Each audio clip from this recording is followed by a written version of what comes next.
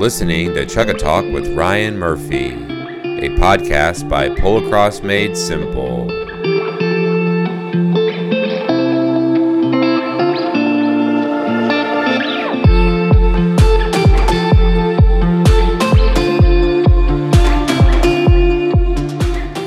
Are you a Polocross-related business? Chugga Talk has a truly global audience. To learn more about advertising here, email me at ryan@polocrossmadesimple.com. Space is limited. Personal fitness is so important in the sport of polocross. Although we can't all look like Stephen Harris, we could all be working towards our own fitness goals. I've learned through personal experience that having a community of friends that share their fitness and nutrition ideas and activities truly can motivate others to follow suit. A rising tide raises all the ships in the harbor. Please join the American Polocross Association's fitness community today on Facebook groups. It's called American Polocross Fitness Group. It's hosted by the APA's Player Development Program and open to members worldwide. If you see Steph Harris, please encourage him to join for abs motivation. Again, it's a Facebook group called American Polocross Fitness Group. Get pumped! On this episode of Chugga Talk, you'll meet Daniel Johnson, former American Polocross Association Chief Umpire, on part 3 of his rules discussion, where he talks about the rules of play. Here on Chugga Talk, the goal is to shrink the polocross world by connecting people together, and most importantly, to provide education by interviewing players from all over the world. So listen closely and enjoy. Hello. Welcome to part 3 of the riveting Daniel Reads the Rulebook series. I'm Daniel Johnson, and we've already covered some of the beginning of the book and the back of the book. Now we're going to get into Section 3, Rules of Play. All right, rule number 1, how to win.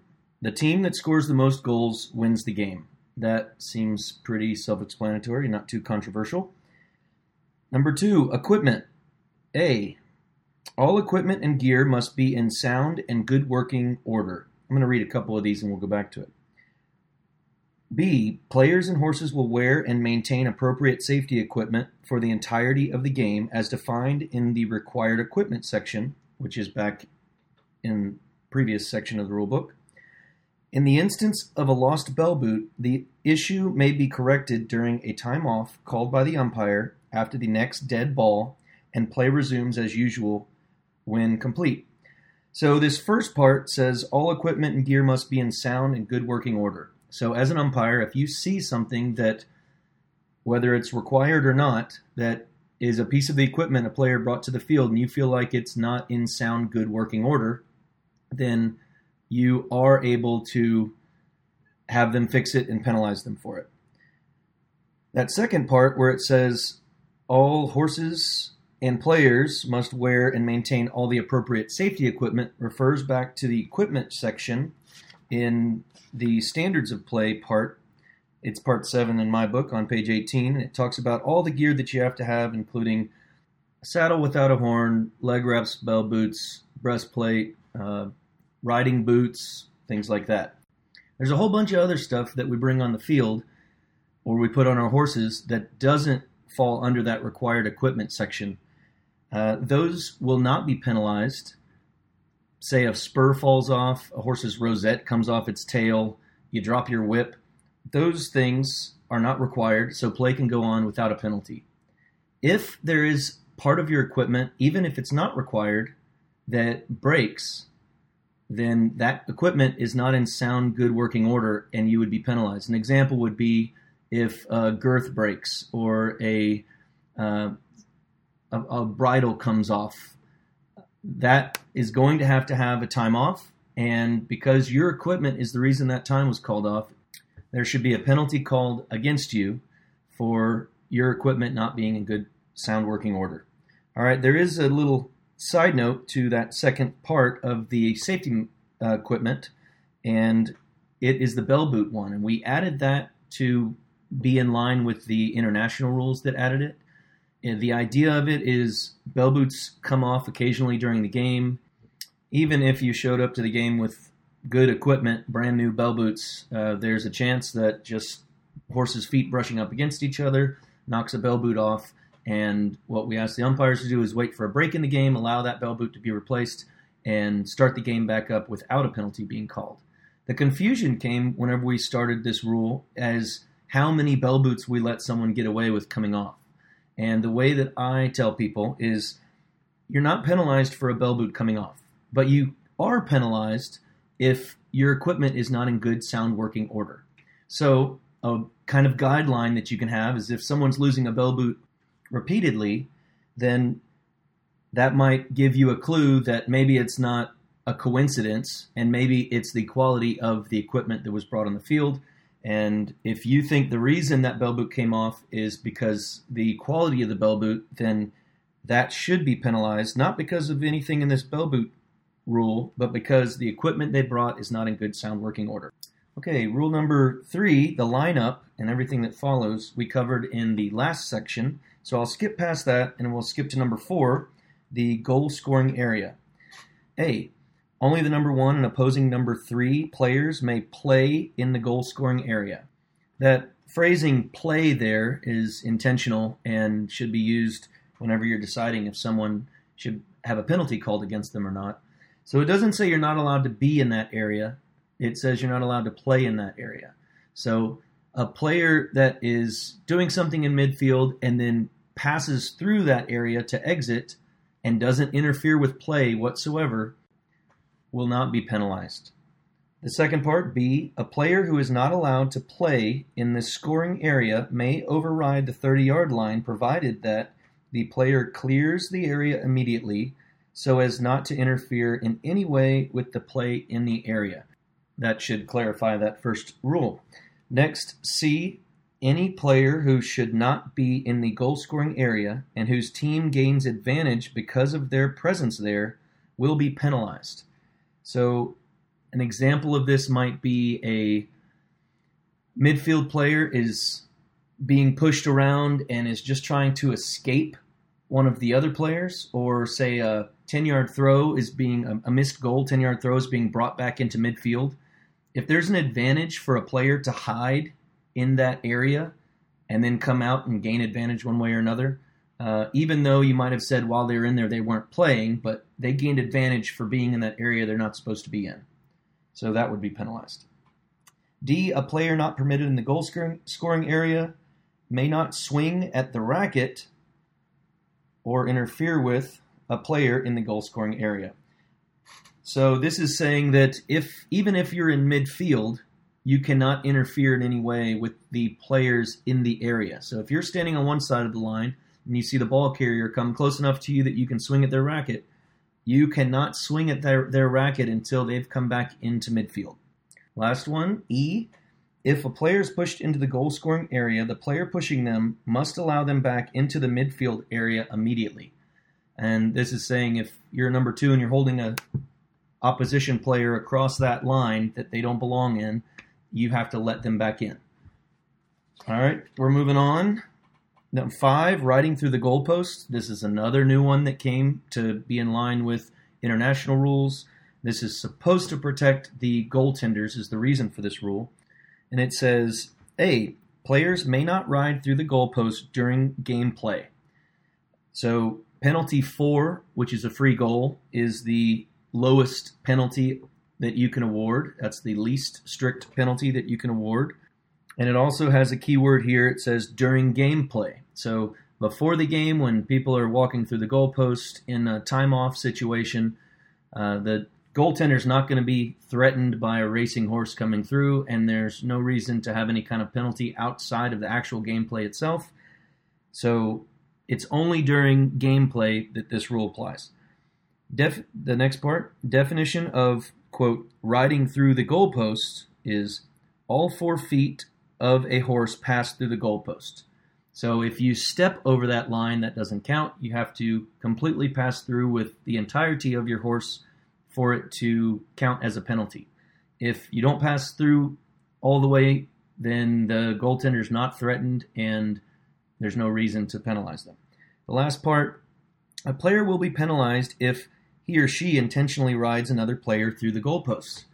And I had to put this rule in after the initial rule was put in place The first time I did an umpire clinic immediately after these new rules were put in place, they said, man, when we're racing down the line and a player shoots a goal as a 3, I can just give them a little nudge and make them not have an option but to go through the goalposts.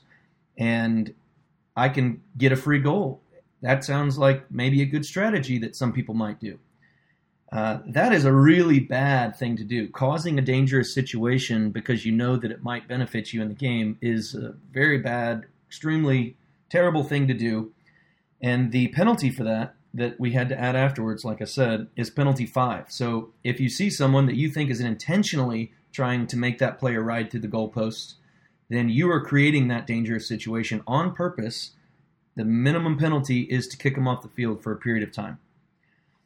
Okay, number 6, scoring goals. A, goals can be scored only by the number 1.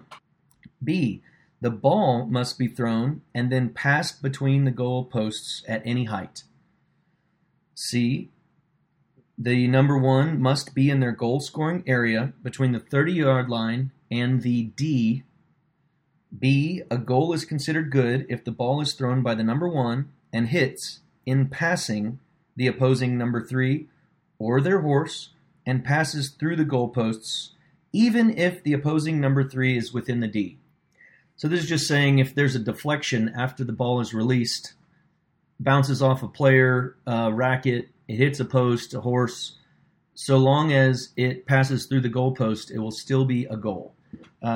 This one I'm not sure if we added the in passing part or if we just tried to highlight it whenever we coached people, but the in passing part is intentional and can clarify several situations. One situation might be you throw the ball, it hits the goal post, comes back into play, and then your horse kicks it out or it gets deflected back through the goalposts after that. How many times does the ball get to be deflected, and when does that attempt at goal stop and it just become an out-of-bounds situation? And this in passing is critical so that if the ball is on its way to the goal and it's deflected, as it's passing the player, the post, whatever, then it will still be counted a good goal or a missed goal. If it hits something and then it's coming back into play and then it gets returned back through the goal, then it didn't hit something in passing, and that would be just an out-of-bounds situation. The attempt at goal had already stopped.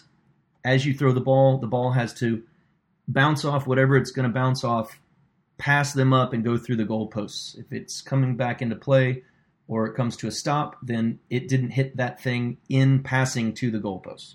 I hope that's clear. It doesn't sound clear when I say it, but we'll see.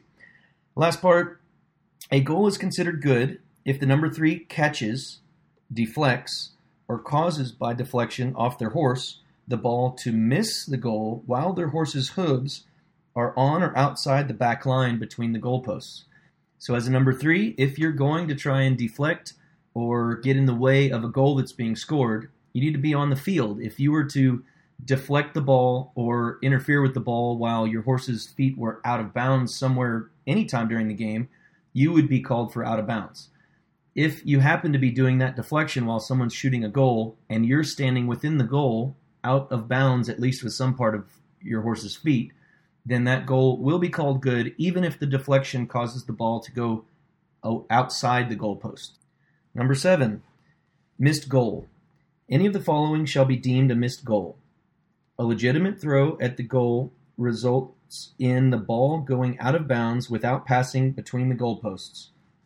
This is you throw an attempt at goal, it either hits a post or a player and goes out of bounds, then that is a missed goal. If you attempt a shot at goal and it doesn't go far enough or it gets deflected back into play, you just carry on to play.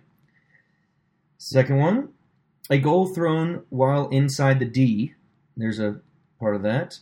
A player will be deemed to be inside of the D if one or more of the horse's hooves are on the ground on or inside the D.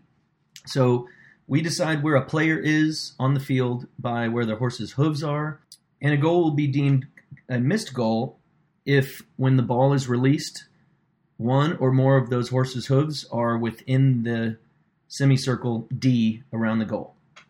Next one. A missed goal will be if the number one throws both the racket and the ball between the goalposts. So even if it goes to the goalpost, if the ball and the racket are both thrown, that is a missed goal. You don't see that very often. The last one, when attempting a shot at goal, if the ball is deflected by the number 3 player or his horse, then goes out of bounds without passing through the goalpost. So if that player, while on the field, taps the ball, hits their horse, deflects off of whatever, and goes out of bounds, then that is a good job for the number 3. They did a good job deflecting it, and they'll get the ball on a missed goal. The next section is number 8, the game restart, how we start the game after a missed goal. We covered that in the previous segment, so we'll move on to number 9, crossing the 30-yard line. A player may not cross the 30-yard line while in possession of the ball. Possession of the ball, as we said before, is in the net of a racket. So the ball must be released from your net before you enter or cross over that 30-yard line. And of course, we know the horse's feet are how we know where a player is on the field. So the ball has to be released by the time that your horse's hoof touches down on or past that 30-yard line. As an umpire, this is one of the more important parts that are hard to see. And because we umpire to the right, then when play goes to the right, I need to be in front of that play. And the reason we go to the right is because of this rule. I can see, most players are right-handed, and I can see the player's racket and horse's feet more clearly on the right side. So that's why we pick that side for that umpire. And that umpire needs to be leading the play so that as the ball crosses the 30-yard line, they have a clear view of when the ball is released and where the horse's feet are at the time it is released. Next one. A player carrying the ball up to the 30-yard line may bounce, lob, or throw the ball such that it hits the ground in the area into which they are traveling and may then recover it so the player does not have possession while their horse is crossing the line. This was changed to be more like international whenever we did the big change years ago. The main part of this that was changed was where the ball hits the ground. Previously, in the APA, it didn't matter where the ball hit the ground so long as where you were when you had the ball wasn't on the line, that you released it and grabbed the ball in the appropriate time. But the reason for this addition came from international rules, like I said, and it was to slow the game down. A player that is going very, very, very fast, in order to be able to retrieve the ball in the area and still have time to shoot it before they overrun the 30-yard line. In the past, you could bounce it well before you get to the line so that with your very, very fast speed, you can get it just as you pass the line and you can shoot a goal. Now with this rule, a player that goes very, very fast will have to still place the ball down in the area to which they're traveling into the end zone. And by the time the ball bounces back up, they're very limited in the amount of time they have before they get to the D. So it makes it a little bit more difficult for the very, very fast number ones to get past the 30-yard line and still have that window of time to shoot a goal. Another interesting part of this rule that I think is important is it says that the ball must hit the ground. And if the player's carrying the ball, this doesn't talk about passes, if a player's carrying the ball, they can release the ball and retrieve it again once they get across the line, but they can't just toss it in the air and catch it without it touching the ground. So here it says, however it comes in there, whether you bounce it or you lob it, roll it, whatever, it must touch the ground before you retrieve it. Next one, the ball will be deemed to have been carried over the 30-yard line when one or more of the player's horse's hooves are on the ground on or over the 30-yard line while they are in possession of the ball. This just clarifies what we've already been saying in another rule or two back. Next is another clarification of what happens in weird things in the game, and it says a ball resting on the 30-yard line is deemed to be in midfield and may be picked up by players in midfield only.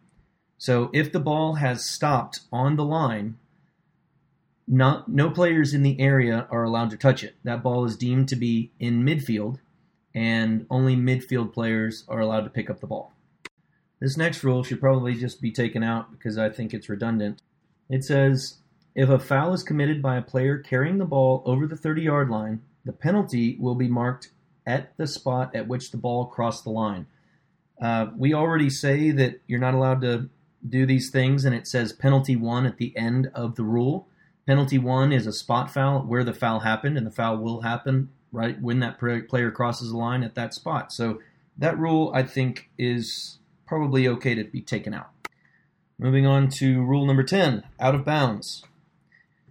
After looking over these first 3 or 4 rules in this section, they really just repeat themselves, it seems like. It says, if the ball or hoof of the horse of the ball carrier is on the sideline or in lines, the ball is deemed to be out of bounds. The next one, the player will be judged in or out of bounds by the position of the horse's hooves, not the position of the ball relative to the boundary line. So you can hold the ball over the line so long as your horse stays inside the field. Next, a player will be penalized if the ball is in a player's possession and is carried out of bounds. Again, it seems repetitive. D, excluding attempted shots on goal or lineups, the last person to touch the ball before it goes out of bounds will be penalized. So even if that person didn't have possession of the ball, say in midfield, but they were the last one to touch it with their racket before it went out of bounds, then that person will be penalized. It does not say a horse in this, just so you know, and we have to clarify that in a goal situation it's different, and now that we have the throw-in, the lineup ruled, where if it comes immediately out of bounds, even if it's off someone's racket, we had to add those in there so that they didn't conflict with the other 2 rules I just referred to. Next, a ball that comes off a horse and is deflected out of bounds shall be thrown in to a lineup from the spot at which the ball went out. So if the ball goes out on a horse, it's a neutral ball, you throw it back in. This last rule in this section kind of puts a kink in that, what we just talked about, and says a player may not run their horse over the ball to intentionally cause it to go out of bounds. So this situation might be that a player was the last person to touch it. Maybe there's a pass to them that wasn't good enough, and they're racing to the ball. The line is coming right up. They know if they catch the ball or try to pick the ball up, they're going to have the ball and immediately ride out of bounds. They know if they don't catch the ball, it's going to end up bouncing out of bounds. Either way, they're not going to get the ball. And so a strategy might be to try and intentionally run your horse over the ball to maybe get it to go out of bounds. So if you think a player is doing that intentionally, you would penalize them and give the other team the ball. Rule 11, this is a short one. Riding off the field. Any player deliberately riding outside the boundary of the field, or any player being ridden off and forced outside the boundary of the field, must safely re-enter the field of play less than 10 yards from the point of exit and within the same field area. The opposition must let the player safely back on the field. So we'll break this down a little bit. Any player deliberately riding, so say they go out of bounds to pick up a racket from someone, or whatever they want to do off the field, they can be there as long as they want. But whenever they enter the field back in, they need to enter within 10 yards of where they exited and the same area. So they can't change to the midfield if they went out of bounds in the end zone.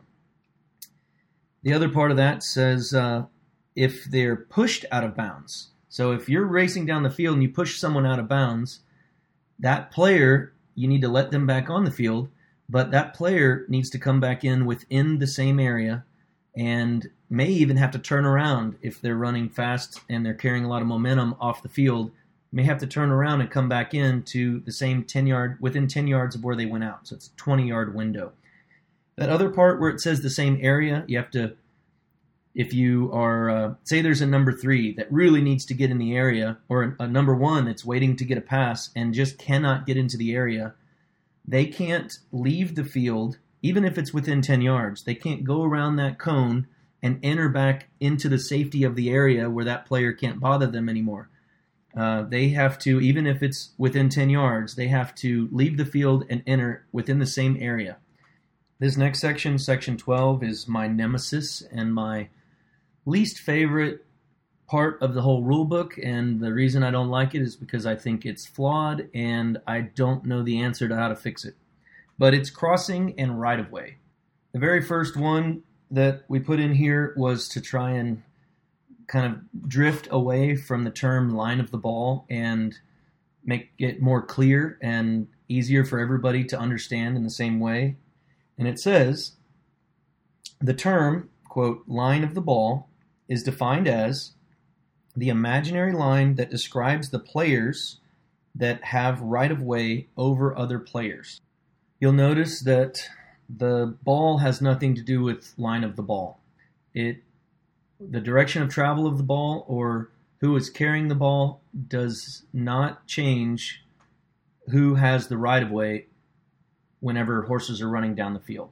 That's probably the most confusing part of the term line of the ball, because it brings the ball into the conversation, and the ball could be doing many different things, and it makes it very difficult to try and explain and everybody be on the same page with crossing. So we just take the ball all the way out of the word, and it describes the players that have the right-of-way. All right. B, no player may cross in front or behind another player except at such distance as does not involve the possibility of collision or danger to either player or horse. There have been a lot of times where different people would try and quantify a distance. One idea is a horse can stretch out X number of feet and with their front legs, and a horse can stretch out so far with their back legs. If we add those up, then anyone traveling in front of or behind a horse that is closer than that distance, there's a possibility that your horse and their horse could touch each other and collide. I don't like this because it means every lineup and working in the area and these other situations, even though the horses are moving, they're moving at a slower speed and there isn't a possibility of collision. It also makes it to where at high speeds, really high speeds, players can come within just a few feet, maybe 6 feet or something, of another player, which you can imagine a perpendicular line passing in front of the player with the right-of-way with only 6 or 10 feet or whatever we decide the distance is of a distance between them. That is a very dangerous situation, and I don't think thinking of it with a specific distance will account for the really slow versus the really fast changes in the possibility of collision. Next says, any player leaving the field has no automatic right-of-way when returning to the field. So if you exit the field and there are horses on the field, when you come back into the field, you do not have right-of-way over anyone on the field, and you need to interplay in a way that doesn't cause any danger or chance of collision. Next one, any player in possession of, quote, line of the ball shall have right-of-way over others. All right, so here it says the word possession, and I think that's probably unfortunate. When you say possession of the line of the ball, people hear possession of the ball. So I would rather change the word possession to have, and it would say any player that has the line of the ball shall have right-of-way over other players. So even if you have the ball in your racket, you have possession of the ball, you might not have right-of-way. Doesn't mean you can just run straight into people and that crossing will be their fault, or you can run in front of people and allow yourself to get run over. Moving on to E in the crossing section, if a player is not in possession of the ball, the player closest to the ball who is riding in the direction the ball is traveling will be considered to be in possession of the line of the ball and shall have right-of-way. I really don't like this. This whole section of crossing and right-of-way, whenever we did all these big changes, this is one of the sections that got the least amount of corrections, probably aside from the line of the ball versus right-of-way terminology. A lot of these just carried right over from the previous rulebook because we knew they were broken, but we couldn't really think of a way to fix them the right way, so they didn't get changed. I still think it needs a lot of attention. This one right here, I disagree with. The good thing about it is it kind of describes the flow of play. If there are multiple horses doing all their little jostling around and running around in midfield, say, it kind of shows which of those groups has right-of-way over the other groups, and the closer people towards the ball that are going in the direction of travel of the ball might have right-of-way over maybe a second group that is farther away from the ball and not necessarily going in the direction of the ball. I think this has a lot of problems because it brings the ball into the conversation. There are a lot of times where the ball gets deflected very fast and maybe gets hit out of someone's racket, and it might go near one player, but all 5 of the other horses are all running in a different direction. And so it makes this one player in that situation have right-of-way over all of this big mob of horses, where it's probably better if that player gets out of the way and lets the mob of horses come through. Again, there's just so many different scenarios when it comes to crossing that it's hard to make a written down rule that encapsulates all of the different things that can happen in the game. But the purpose of this rule is to try and dictate the flow of the game, and if there are multiple groups of horses going places, which one should have right-of-way over the others. F says, a player possessing the line of the ball has right-of-way over any other player riding to meet the ball if the other player approaches at an angle that intersects the ball's line of travel and produces an unsafe crossing for the speed of travel.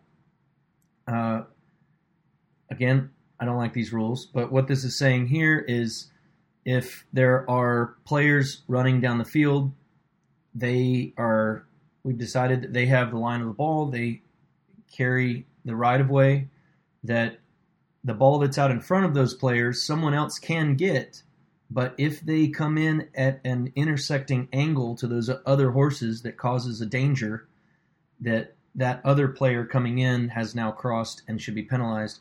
I don't think that rule is actually necessary. I think that situation right there is already described by establishing that these players have the line of travel or the right-of-way, and other players can't cross in the distance which could cause a collision. So where the ball is really doesn't matter. It maybe helps for clarification. Other than that, I think this rule is redundant. Letter G says, if no player holds clear line of the ball and the ball is moving, the player who assumes line of the ball first or holds the least angle to the line shall have right-of-way. I think the reason this rule is in here, which I don't like this rule again, but I think the reason this rule is in here is if there's no right-of-way claimed by any of the players on the field, say players are stationary or players are far apart from each other, then who gets to have it whenever play starts happening and we need to start watching people, and who has right-of-way? So the way I'm reading this says either the person that starts traveling first starts creating that forward momentum that someone shouldn't cross in front of, or the player that is traveling in the closest angle to the direction of travel of the ball, then that player gets to have right-of-way. Where I think this might be helpful, maybe, is if, say, the ball is in the end zone, it gets hit out of the number one's racket and travels back into midfield. Well, all the players in midfield are likely to not have established lines of travel and right-of-ways in amongst them because they're probably stationary or not a lot of movement. And so when that ball gets entered into that area where there isn't anyone with the line of the ball, with that right-of-way that's been established, the player that is that either establishes their line first, so the group of players that starts going out together, or a single one, whatever, in a direction and starts that travel will have the line of the ball, or the player that is coming to the ball with the least angle of the ball's line of travel. I see lots of flaws there. I don't know that I can explain a better way to say it, but we'll move on to H. And it says, Players may neither stop in front of nor turn back into players with the line of the ball. We had a specific clarification that I try and tell people. A lot of times they will blow the whistle. Someone, say, misses a pickup and stops and turns around and goes back towards that ball, but there are still other players that were going the direction of the ball when they missed the pickup. Now they are going to be too close, and there's a possibility of collision, and that player turning back into the line of travel of those other horses or stopping in front of those other horses and being run over is the one that's at fault. The problem with it is an umpire might blow the whistle and say, tweet, stopping on the ball. We don't want to say the word stopping on the ball, because when you say that, you're teaching all the players on the field that whenever they umpire, that stopping on the ball is illegal. There are times where the ball is on the ground, say after a lineup, and everybody's fighting for it, and someone's just standing there, or all of them might be standing there, and you'll hear an umpire blow the whistle, tweet, stopping on the ball, all of you, let's throw it in again, or stopping on the ball, player number 2. This only happens if there is a right-of-way established, a line of the ball established already, and if you're standing there by yourself and you're not causing this collision situation with someone that already has the line of the ball, then that's legal. So again, I want to emphasize, we don't say stopping on the ball. We say crossing. You crossed in front of people that had the line of travel by stopping yourself in front of them or turning back in towards them. The last one in this terrible section is I. If no player possesses the line of the ball, and the ball is not moving, the player closest to the ball shall have right of way and first call on the ball. I don't think the first call on the ball should be in there at all. I think that's bad. But what it's saying is if there is no line of the ball established, then the closest player to the ball is going to be the one that will be the one that gets the right of way. It's just another way, like that previous rule, to say who gets to have the right of way if no one had it in the first place. Again, I don't like it. So let's move on to ones that maybe I like more, I hope. We're getting close to the end of the book. Thanks for hanging in there, everybody. I'm sure this is riveting. I hope nobody's listening to this while they're driving, falling asleep. But thanks for hanging in there. 13 says dangerous riding. The dangerous riding penalties in the books are a free goal type situation. And the very first one is very broad and open, allows you as an umpire to have a lot of freedom, and it takes a lot of the weird situations out of the game by saying, no player shall ride dangerously. So if there's any player that's doing anything that's riding in a way that you think is dangerous, right there, boom, you can say that's dangerous. If a horse is out of control or a player is doing whatever it is that could happen in the game, if you feel like they are riding dangerously, then you're allowed to penalize them, even if it's not written specifically that's that scenario. Next, no player shall intentionally lose contact with their reins during play. I've seen this happen before when players holding the ball and they'll drop the reins, whip, and then reach back up and grab their reins. This player might have really short reins and a short whip to where they're just hitting on the shoulder, and they're really trying to encourage their horse and they can't reach back to hit them. So they let go of the reins and they go back and give them a big swat on their hind end. You're not allowed to intentionally let go of your reins. An unfortunate way that you could call this rule, or situation that could happen where someone could break this rule, happens in low-level games with very inexperienced players that have extended to the end of their racket. Now they're holding it at the butt end of their racket. Now they have the ball, and you see it with like kids or very, very low beginners. Now they need to choke back up to where their normal grip is, and they haven't figured out how to slide their hand up. They let go of their reins, readjust their racket, and then grab their reins again. Typically, this isn't really a dangerous situation, but it is illegal, and there's not really a way for us to say it's okay for certain people to do it, not okay for others to do it. So hopefully those are learning moments for those people, and it doesn't happen often, but it's an unfortunate side effect of this intentionally losing contact with the reins rule, and it is illegal. C says 2 players may not wedge a player between them so as to cause a dangerous situation. It has 2 little subnotes in there.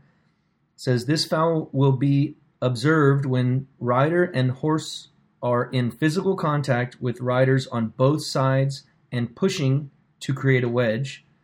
The player causing the wedge will be penalized. This is like the sandwiching rule. If you have 2 players, 2 horses pushing on either side of you, that's a dangerous situation for your horse, and it's discouraged and dangerous. You'll see this a lot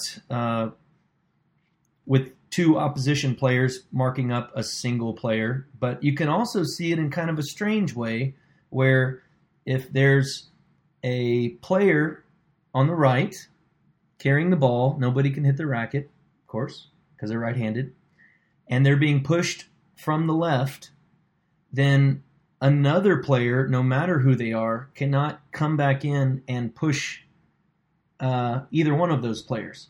And where it's confusing is if say the blue team is the one with the ball and they have a red player on their left side, if another red player were to come in there and think that maybe their teammate wasn't doing a good enough job or we're getting close to the 30-yard line, I'm going to squeeze myself in there and be able to continue a constant contact with the ball carrier, you're actually wedging against your own player. So even though it was the red team in the middle of that sandwich, the last player coming in that caused the dangerous situation was a red team member.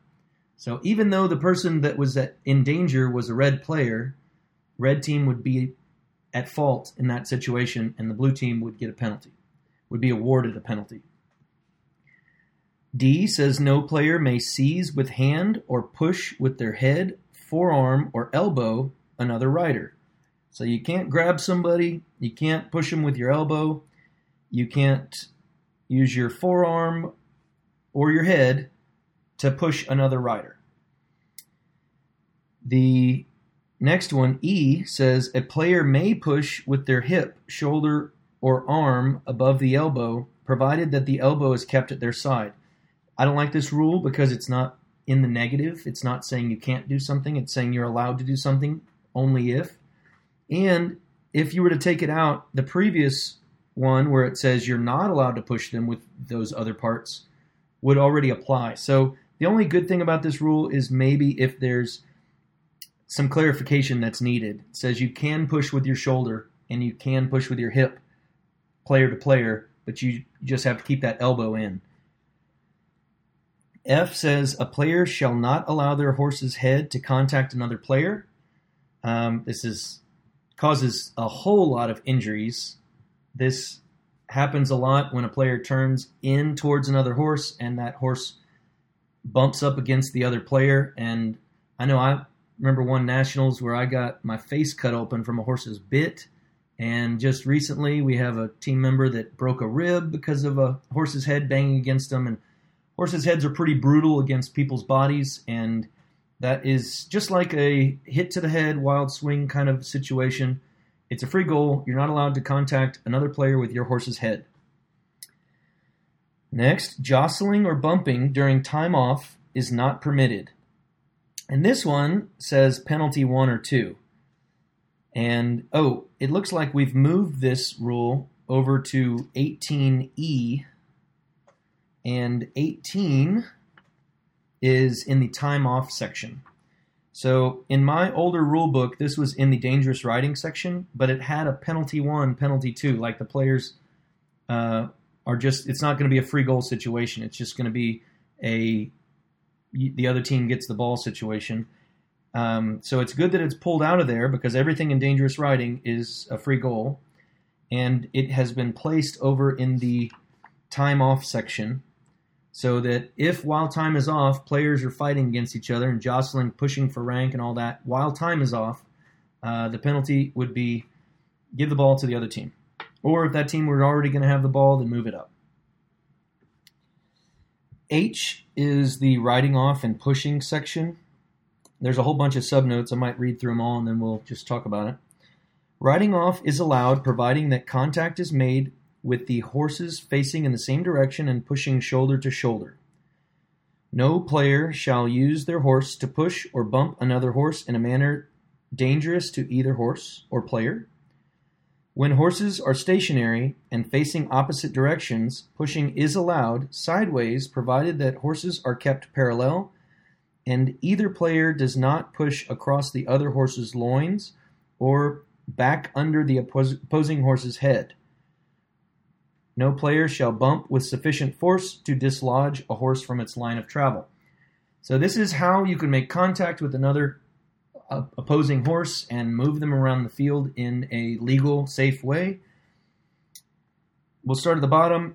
If you come in and bump against another horse and push them or bump them off their line of travel. Man, I remember when we were talking about this last, we were trying to describe certain scenarios and pushing. Yeah, of course, I'm going to push you because I want you to change your line of travel.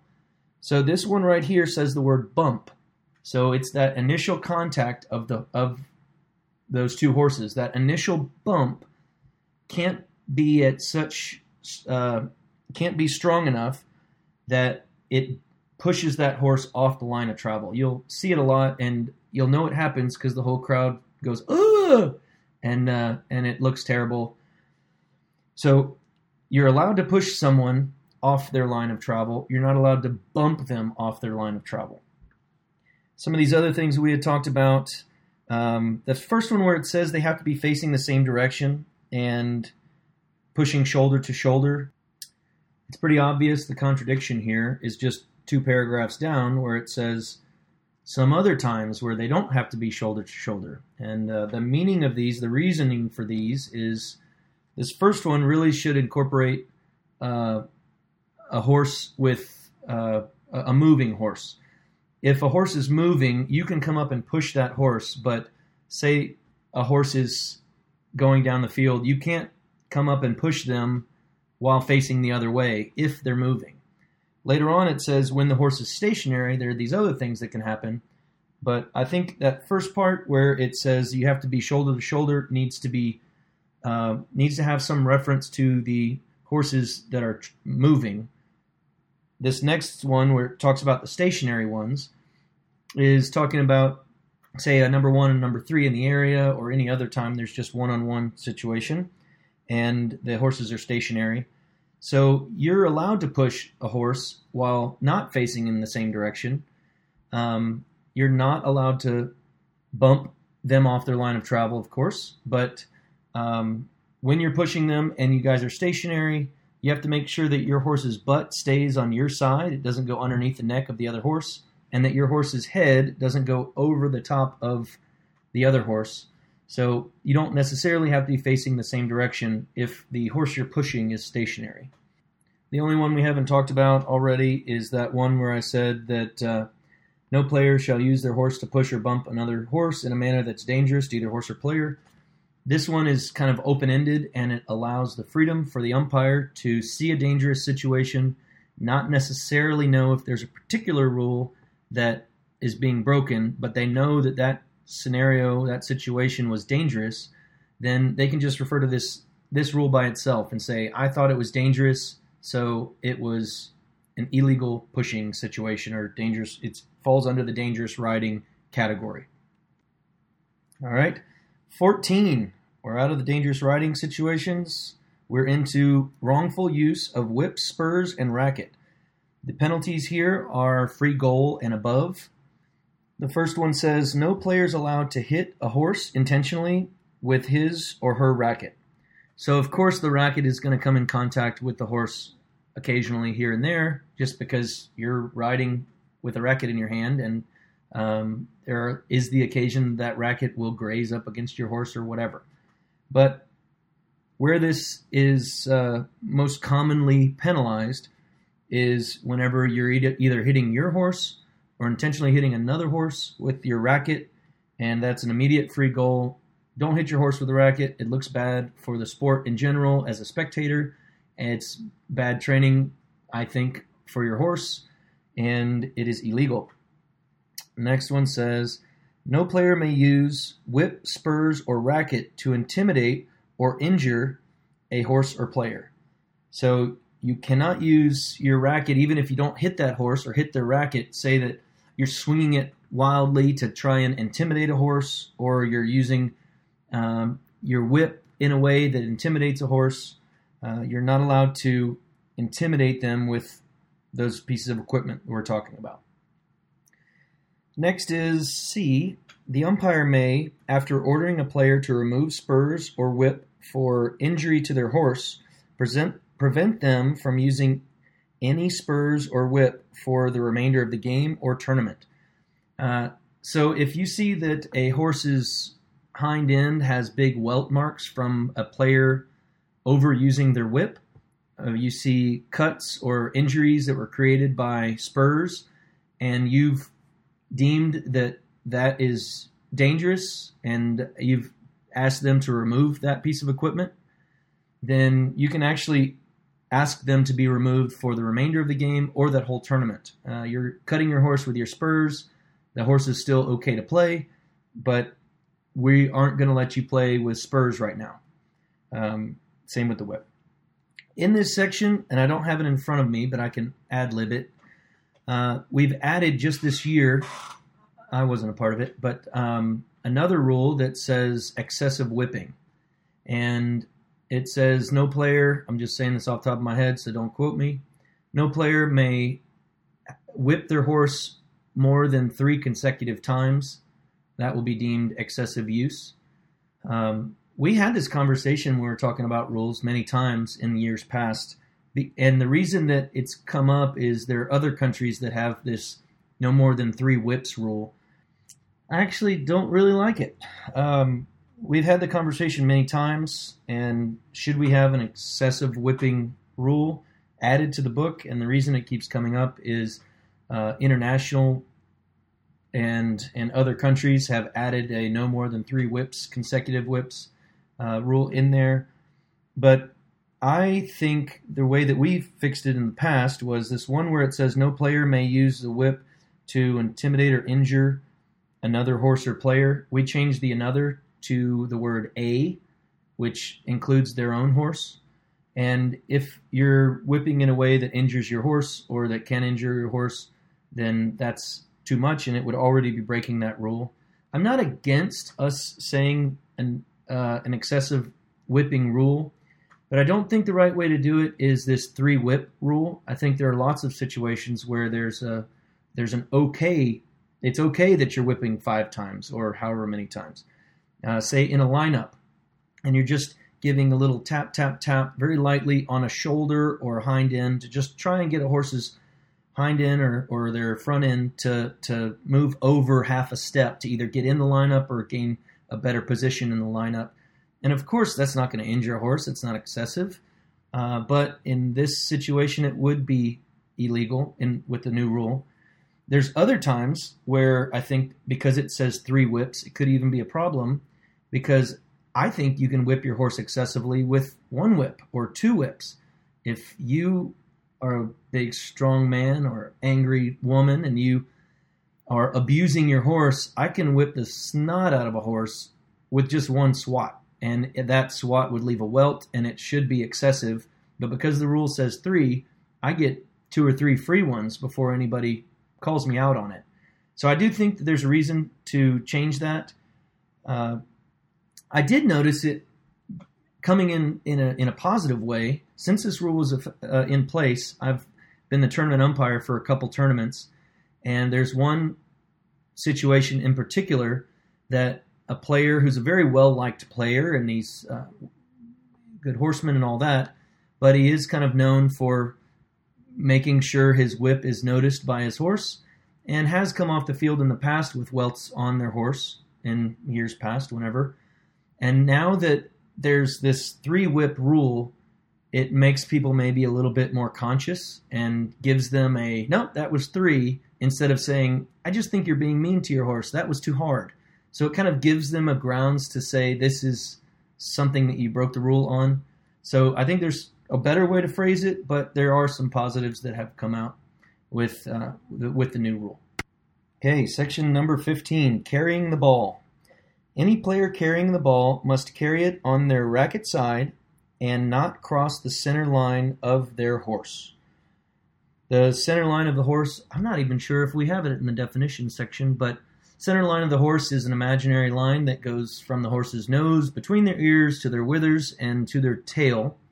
And if you're carrying the ball cannot cross that center line of your horse on top of or underneath of your horse. It is permissible to pick up or catch the ball on the non-racket side, provided that the racket and the ball are brought back to the racket side immediately. If you pick up the ball on an offside pickup, you can do that as long as you immediately bring it back. A catch can be made anywhere as long as it's immediately brought back to your racket side. A player's racket with the ball in it may pass over the center line of a horse without constituting a foul or penalty, provided that the player is in the act of throwing the ball. This is a new rule. Again, most of these new rules, a lot of these new rules had to do with being in line with international rules. International rules have a center line, crossing over the center line when you throw the ball part in there. And it was a big change to how the game was played in the United States, and it took a while for play to kind of adapt to that. But the key part of this is provided that the player is in the act of throwing the ball. And it only talks about crossing over one time. You know, you can't do 5 twirls over your head and then throw the ball. That motion of you crossing over your center line needs to be followed by a release of the ball. You can cross over the center line so long as you are releasing the ball, so long as you're in the act of throwing the ball. This because the game has adapted, we didn't initially have any problems with this rule.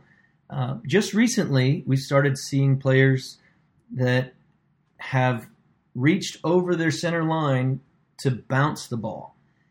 And they are releasing the ball. They are throwing the ball, I guess. It bounces on their off-racket side. They pick it up on their off-racket side, and that whole bounce is now protected by the player that was on their racket side and might have been able to interfere with them. I don't think this should be legal, and if I were umpiring and I was trying to find a way to say that it was legal or not, I would just refer to the word throw. It says in the act of throwing the ball, and just me personally, I would say you were bouncing the ball and not throwing the ball. Someone else might say, I'm throwing the ball on the ground. But that's the way I would call it. I would say you are not in the act of a throw. You are in the act of a bounce. And I would not let them do that. But an active throw at a shot at goal, or the act of throwing to a teammate, or just to clear the field, throw it far away from you, whatever the case is, throw it as you're about to run out of bounds. All of those things, I think you're throwing the ball in as you're going over the 30-yard line to bounce and retrieve it. I don't think that's a throw. Again, I don't think that's very clear, and because it's something that has happened recently, we haven't really had to address it, and I think it probably will be addressed at some point to make sure that it's clear to everyone else. Next, a player may not switch carrying sides during the middle of a game. So, if you're a right-handed player or a left-handed player, how you start the game is the side that you have to carry your racket on for the entirety of the game. Good thing about this is at the beginning of the game, you have to announce if you're a left-handed player to the other team, and then no teammate or no player on the field mid-game has any kind of surprises on which side that player is going to be carrying the racket. So however you start is how you have to continue. Two-handed throws are not allowed. So you're not allowed to throw the ball using both hands. Next, a player in possession of the ball may not throw or pass their racket with the ball in it to another player. So I can't throw my racket up in the air and have my other player catch it with the ball in it. You can do it if you don't have the ball. You can pass your racket off to somebody, say they drop their racket. But if you have the ball, you cannot pass both of them to a player. Next, no player shall deliberately throw their racket either at their opponent's racket or at the ball. So you might see this with the number 3, that there's a free shot at goal. They're standing up in their stirrups. The number 1 umpire says play. The number 1 throws it nice and high through the goalposts. And the number 3 is not allowed to throw their racket to that ball to try and deflect it. And they can't throw the racket at someone else. I have a fun story with this. This is the shining moment of my polocrosse career. I was playing with Braxton and those guys, kind of showed up last minute. And I was playing against my home team, Lone Star. I was a 3 against Robbie Shuttles. And we were getting beat. It was the last minute or so of the game. And Robbie had been curving around the D. He had beaten me. He's a horse length in front of me, or a significant way in front of me to where I can't reach him. And he winds up for an underhand shot at goal to kind of throw it sideways towards the goal, like he's probably done multiple times on me that game. And because I knew that there wasn't much time left and we were down by a bunch of goals, I ended up throwing my racket at his racket while he was in the back part of his throw. As the racket was behind him, close to his horse's butt, I did a motion like I was doing a big underhand swing at his racket. Of course, I was way out of reach of his racket, and I released my racket. It hit Robbie's racket. Both Robbie's racket and the ball fall to the ground, and they go out of bounds. They go out of bounds outside of the goal, too, by the way. So both of the umpires were not positioned well for this play. The game was really fast back and forth, so they probably thought Robbie was just going to quickly score and go in because he's playing against me. And neither one of them really saw what happened. So they called time off and they discussed amongst themselves. Robbie and I had both been told not to argue with the umpires, not to say anything, and if we did, we were going to be in a lot of trouble. So both of us just sat there and watched what happened. The one umpire said, I think it was an out-of-position swing. He was too far back to swing. The other player said, no, I think he just hit him, and he hit him hard enough that both of them dropped their rackets. So what they ended up doing is not calling anything, because they can't really call something if they didn't see it. And they deemed the goal a missed goal. They said it was an attempt at goal, and the ball rolled out of bounds outside the posts. And so they actually gave me the ball back at the 30-yard line. It was just the proudest moment ever in my polocrosse career. Of course, my 10-yard throw was short-lived. I immediately got the ball taken back off of me by Robbie, and he went back in and scored another goal and still had time to probably score another one after that before the game was over. But that one little moment of me getting the ball after throwing my racket was just great. All right, just a little fun story to ease the monotony of this me reading the rulebook thing. Okay, the next one in the carrying the ball section is a player may not catch or hit the ball with anything but their racket. So a player that drops their racket on the ground can't deflect the ball with their hand or can't grasp the ball or anything with. They can't do any of that stuff except with their racket. I says a player shall not carry the ball other than in their racket. So that it describes the situation where the ball either becomes entrapped, say in the saddle or behind you or in your sleeve or whatever. You can't pin the ball up against your leg and carry the ball down the field that way. You can only carry the ball. If you're carrying the ball, it has to be in your racket. J says a player may not hold the ball in his racket by use of his body or that of their horse. So if you have the ball, knowing that the other team can't hit your horse and can't hit your body, you can't pin that ball up against, say, your horse's shoulder and run down the field. That would be illegal, and it'd make it to where the number 3 doesn't have a legal way to try and get the ball from you, or the opposition doesn't have a legal way to get the ball from you. So you're not allowed to do that. In the event that the ball lodges against a player, horse, or equipment, it must be dropped immediately. So in that off chance that the ball gets lodged, say, in the front of your saddle, between you and the saddle, or anywhere else on your person or your anywhere, it must immediately be dropped. You cannot carry the ball while it's pinned while it's lodged on you or the horse or your equipment. Almost done, like the last page. Here we go. Swinging at an opponent's racket. A player may swing their racket at an opponent's racket, but only in an upward direction to dislodge the ball or to prevent the opponent from gaining possession of the ball. I think this rule could be worded in the negative. It says you are allowed to swing only if, and it would read better if it said you're not allowed to swing in these certain situations. But just reading through it, you are allowed to do it, but only if it's in an upward direction. So a flat or a downward swing is not allowed. And that player has to either have possession of the ball or they have to be attempting to gain possession of the ball. So you can't ride down the field next to a player that's not paying attention and has a very light grip on the racket and just quickly try and hit it maybe out of their hands. Or when you're in a lineup before the ball has been thrown in, you can't just start swinging at someone's racket. If you swing at someone's racket, that person must either have the ball or be attempting to gain possession of the ball when you swing at their racket.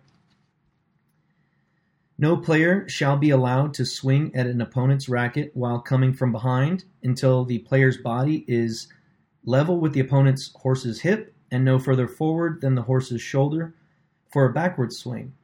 But at all stages, players must be within reach of an opponent's racket before attacking the racket.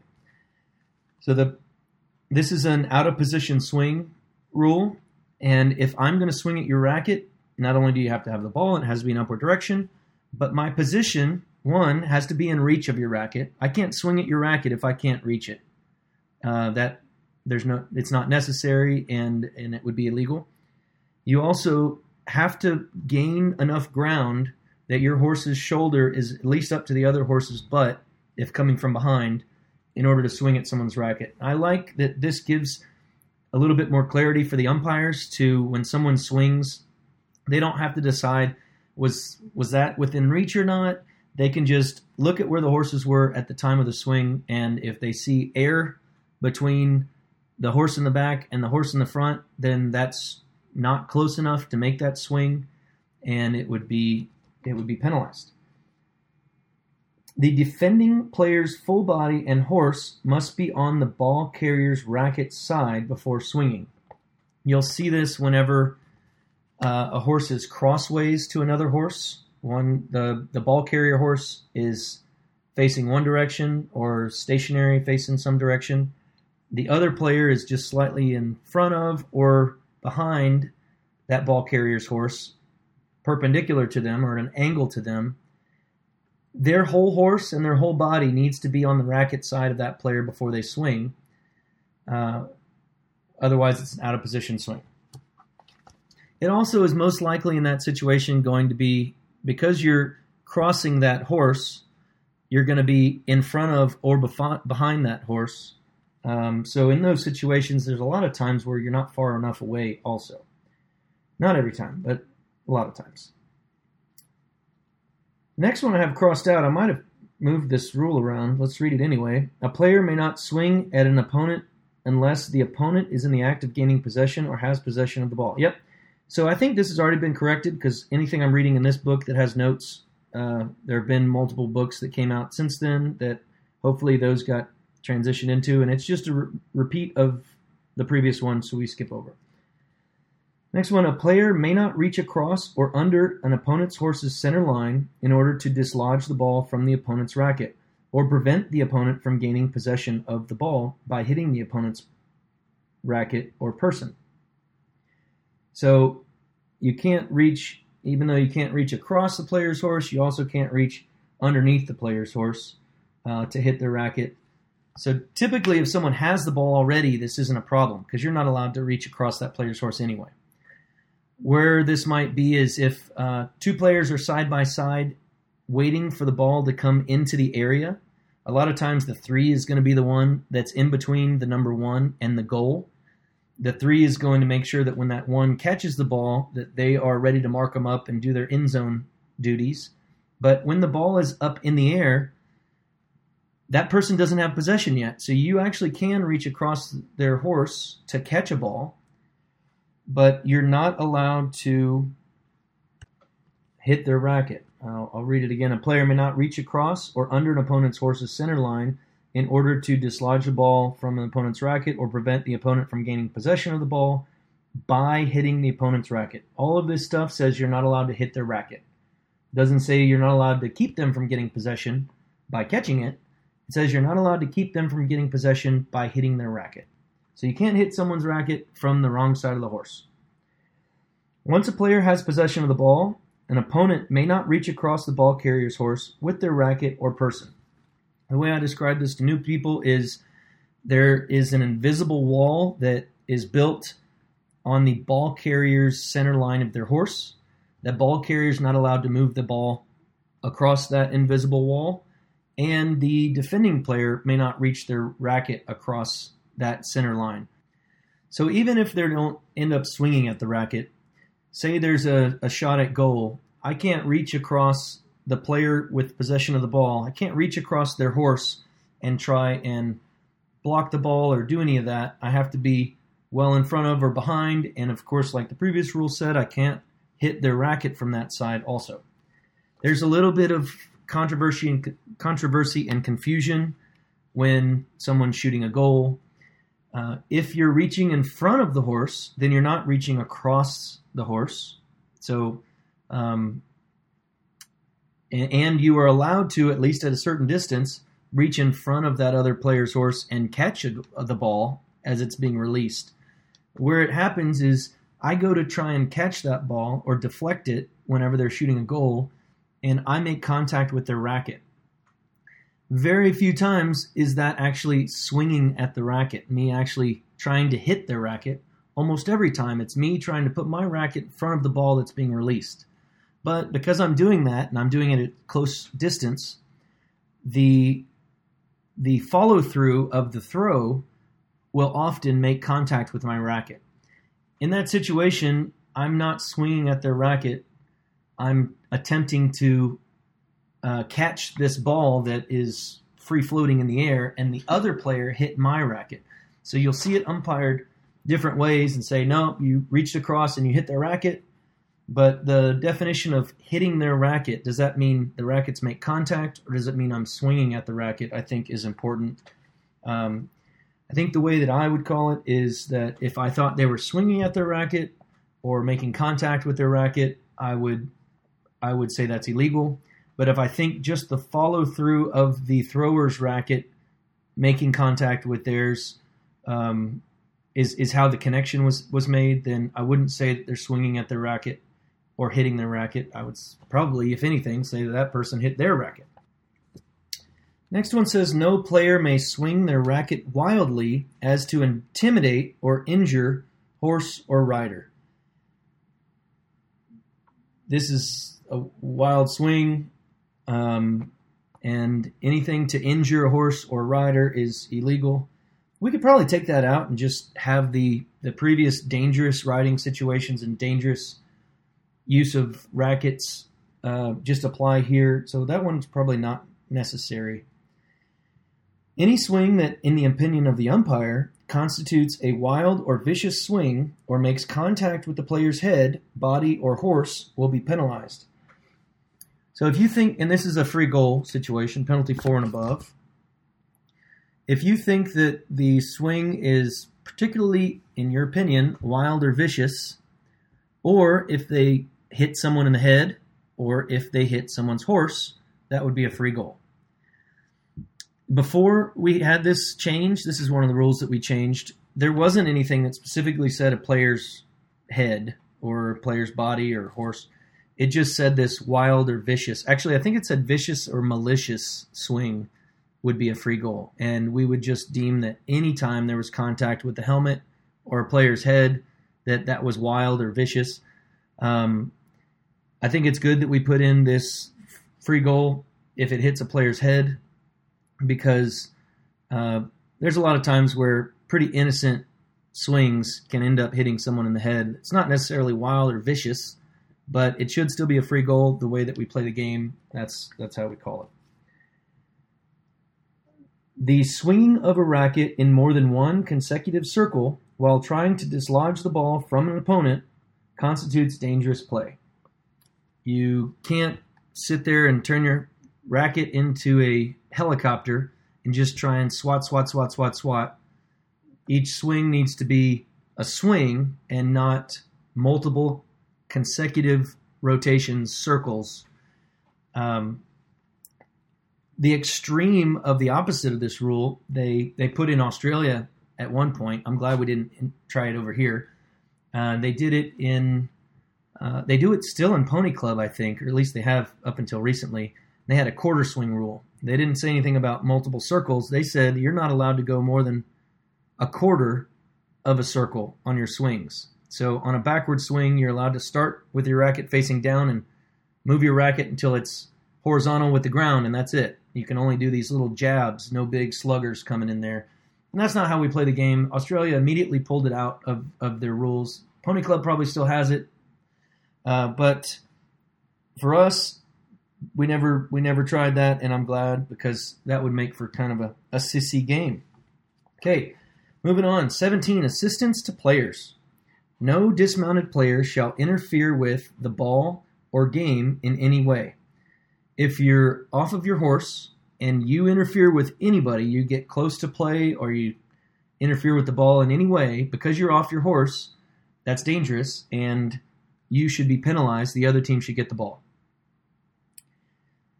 No player who is dismounted away from the ball may be obstructed from remounting or moving away from play. So if someone falls off their horse and there's an obstruction, another player comes in and tries to keep them from being able to get back on their horse. I've never seen this, and I don't think it would happen. But no player is allowed to go to an unmounted player and try and keep them from getting on their horse. That must have happened at one point for that rule to be in here, but that's a pretty terrible person to have to be doing that. Anyways, last one. A player will be penalized if they receive outside assistance, which is assistance from anyone other than section teammates, while on the field. So, all this is during gameplay. If time is off, nothing matters. But during gameplay, if, say, you drop your racket, there is no one aside from your two teammates on your section that's allowed to help you on the field. Here it doesn't say anything about off the field. So if you see that there's a player that's dropped their racket, you pick it up for them or you have a spare racket for them, you need to make sure that you, as the person that's helping them, is off the field whenever you hand them that racket back or help them in any other way. Even if they're away from players, it's still not allowed for you to get that outside assistance while on the field. The right thing to do is run off the sideline, grab that second racket, and run back onto play. Right? Run back onto the field. And if anybody were to help you, you are the one that gets penalized. So as a player, don't accept help from anybody that's trying to help you in an illegal way like that. 18, time off. If a horse falls or a player or horse is injured, the umpire shall stop the game immediately. In the absence of a penalty, the umpire shall restart the game in a way that does not take advantage away from either team. I'll read that again. If a horse falls, this is in the time off section. If a horse falls, it's time off, no matter what. If a player or horse is injured, it's also time off. If you see a horse is lame, you see blood, you see a horse that goes down, or you see a player that's hurt, all of those things you have to call time off for. And in the absence of a penalty or another infraction, so if there's a collision, some sort of crossing or something that caused a horse to be injured, then that penalty will carry over and someone will get the ball.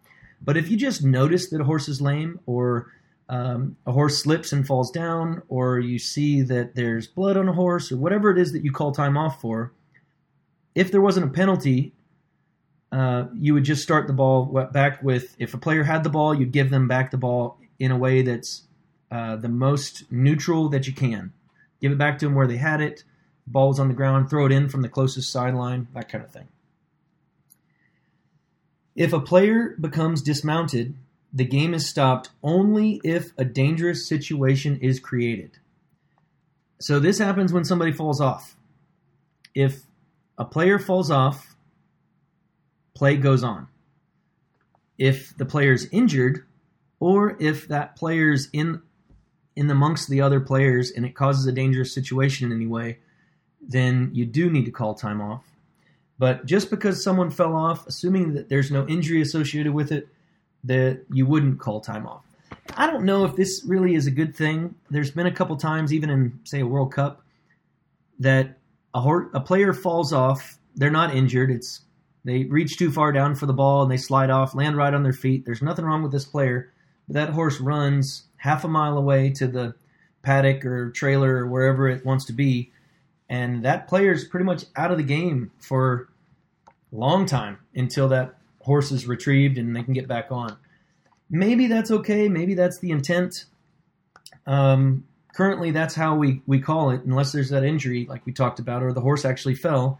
You wouldn't call time off. But there are situations where they're playing 2-on-3 for a long time by the time that other player gets back in. All right. Any incident that results in a need for medical care will be reported to the chief umpire of the APA for further investigation. So anytime someone gets hurt or a horse gets hurt, that's something we try and record, and we forward that back up with the tournament reports to the chief umpire and some people in the administration of the APA. That record will hopefully be useful if they're trying to research if there's a certain situation or a trend that people are getting hurt. Maybe it's not a player that's the problem, but people are getting hurt in crossing or lineups or whatever it is. If we see that trend and we're able to keep up with it, then we can make adjustments to the game in the future. The last one on time off, a player will be penalized if time is called off due to a dangerous situation relating to safety equipment. So safety equipment has to be on, and here it says anytime that time is called off because of safety equipment, say someone's helmet falls off or leg wrap comes off or their breastplate breaks, anything like that, they will be penalized. All right, just a couple left. Last page, deadlock is this next one, and I like this one. It's kind of fun. Doesn't happen very often, but it's a fun one to be able to call. It says, in the event of a deadlock, which is two opposing players unable to make progress on the ball, lasting more than 10 seconds, the umpire shall stop the game and throw the ball in from the nearest boundary line. This whole deadlock situation is when you're designing the game, you have rules for safety and rules for fairness, but then you have these other rules that just kind of design the game and make it work. And if this happens, then this happens, and you don't ever have any time where the game breaks down. This fixes one of those breakdowns. If there's a situation, say in the end zone or in midfield, where the ball gets lodged in a mud hole and it just is not able to be picked up by players in the field, or if the low-level players in the area, neither one of them can pick up the ball, then the game would just continue to go on, the clock would go down, and the game would be broken. So here, if that happens and the two opposing players are unable to make progress on the ball, however you want to decide that progress means, after 10 seconds has elapsed, you call time off, or you blow the whistle, you grab the ball, and you throw it in a neutral lineup, the closest boundary line. This happens, it's fun when it happens in the area at high level. Number 3 or whichever player might drop their racket on the ground. But they only have one other person that's allowed in that area to pick up the ball. So if that player is allowed to hold the other player off the ball for 10 seconds, then the ball will be thrown in, and in the quick time that the umpire is retrieving the ball and being ready to throw the ball in, they can either grab a racket from one of their teammates or pick up their racket from the ground. What you'll see is most of these high-level players know this rule, and they have an extra hand because they've dropped their racket, and you'll see as they're holding the other player off of the ball, them put their hand up and start counting with their fingers like they're playing hide and seek. And when they get up to 10, they're just making sure the umpire realizes what's going on and is going to allow them to have that chance to get their racket and throw the ball back in.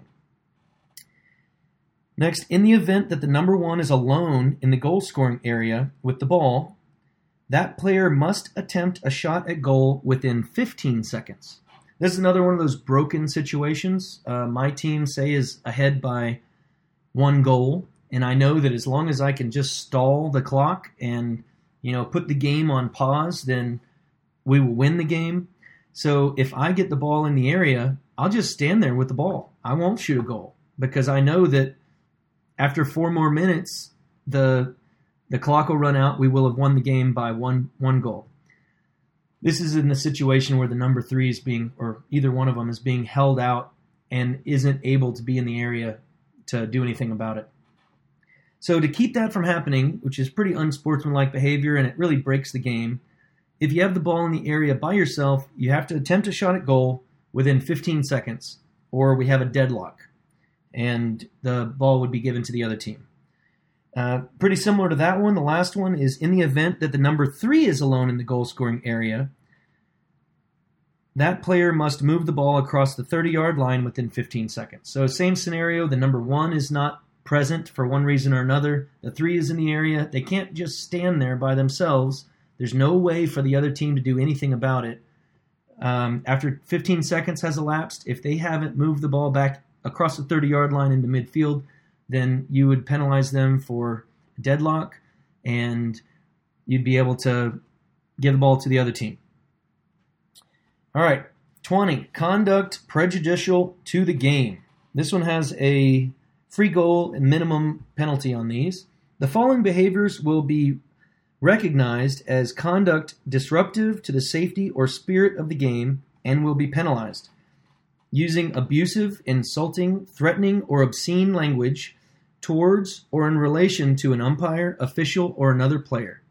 So if you have someone out there cussing or back-talking an umpire in a threatening or obscene way, insulting way, abusive way, all of those things you can say, tweet, free goal. Next one, disputing a decision of an umpire, undermining the authority of the umpire, or purposefully delaying the game. So if you talk back to an umpire in a way that demeans their authority and undermines that authority, you'll be penalized. This purposefully delaying of the game situation might happen, say, if say there's a 10-yard throw and the umpire says play, and you say, what's the call? Or where's their point? Or if you can tell that time is a factor of the game and it's important to each team, and you can see that one player is doing something that's purposefully delaying the game, then that is not allowed. Next one, striking another person or physical abuse of any official or player. So I would think that throwing them off the field would be the first penalty here. But here it's at least a free goal. You can move it right up to whatever you want after that. But you're not allowed to hit somebody. You're not allowed to physically abuse any other player or the official. Next, dangerous riding to cause injury or horse and or player, which is either reckless or intentional. This is conduct prejudicial to the game if you're intentionally or even on accident. This one can be taken out. Dangerous riding is already covered in previous rule, and it's the same penalty. So I think this one's probably just kind of a duplicate. Next one, failing to leave the playing field when directed to do so by the umpire. If I tell somebody they're kicked off for 2 minutes and they leave the field, or they don't leave the field, I don't think I'm going to give that team a free goal. I might give them a free goal and kick them off for the whole game. Or, I don't know. That's a pretty stubborn player, and that player probably doesn't need to be in the game at all. If you've kicked them off the field and they don't leave the field, that's probably something even afterwards the APA should have some disciplinary action for. Last one, any act which, in judgment of the umpire, is disruptive to the safety or fairness of the game. That's just an open-ended, you're trying to cheat or trying to cause a dangerous situation, and you'll be penalized. The very, very, very last rule in this whole rules of play, which is a great one to end on, It says, questions not provided for. Should any incident or question not provided for in these rules arise, the umpire or umpires shall be the final judge, and their decision shall be final. The umpire and umpires is referring to the two mounted and the sideline umpire, the referee. There is the occasion that something weird's going to happen. There is a dog that enters the field, or I don't know, whatever it is that happens that isn't in the rule book. You have the authority amongst the three of you to figure out what to do about it.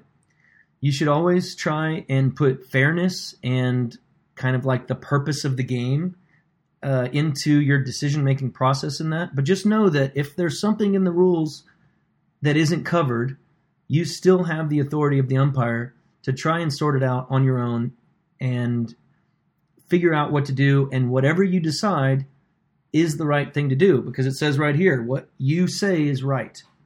The only thing I can say about this is there's times where the say the chief umpire of the APA, the highest ranking umpire in the organization, is either present or on the field.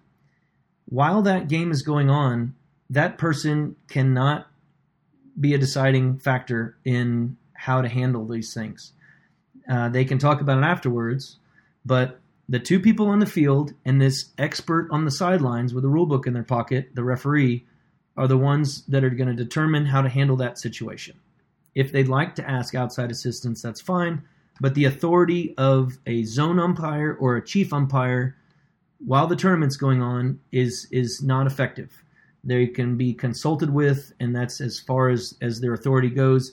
And on Monday afterwards, when the tournament report comes in, if the people that made that decision made a wrong decision, then they can either have a teaching moment or change the rule to be more clear if they want afterwards. But during the game, those three people can decide how to handle each situation. Woohoo! All right, we are done. Congratulations, we've completed the rule book. There are two other sections in this Standards of Play book, the APA membership and the Standards of Tournament Play sections, that they describe kind of how a tournament should be run and how to interact with the APA as a member, paying dues, and if you're an international player, if you're allowed to play, those kind of things. But the parts that I'm interested in are the stuff that actually happens on the field, and we covered it all. So thanks again for hanging in there with me. Feel free to let me know if there's anything that I wasn't clear about, or if there's something that you disagreed with what I said. I like talking about that kind of stuff, and feel free to give me a call. Otherwise, I'll see you on the field. Thanks for listening to this episode. Daniel Johnson is a true expert at the rules, and I appreciate so much the time he took to go through them one by one, line by line. Whether you just want to be a better umpire or a better player, understanding the rules is vital. Cheers to you, Daniel. Here on Chugga Talk, we appreciate your feedback. Have you enjoyed the show? Do you have questions or comments? Please rate and review on Apple Podcasts. For a chance to be featured on the show, leave a voicemail by finding the Send Voicemail sidebar button on polocrossmadesimple.com. For more Polocross coaching, go to polocrossmadesimple.com. You'll find ebooks on how to become a great player and even on how to become a great coach. Find me on Facebook and Instagram. Until next time, have a good one.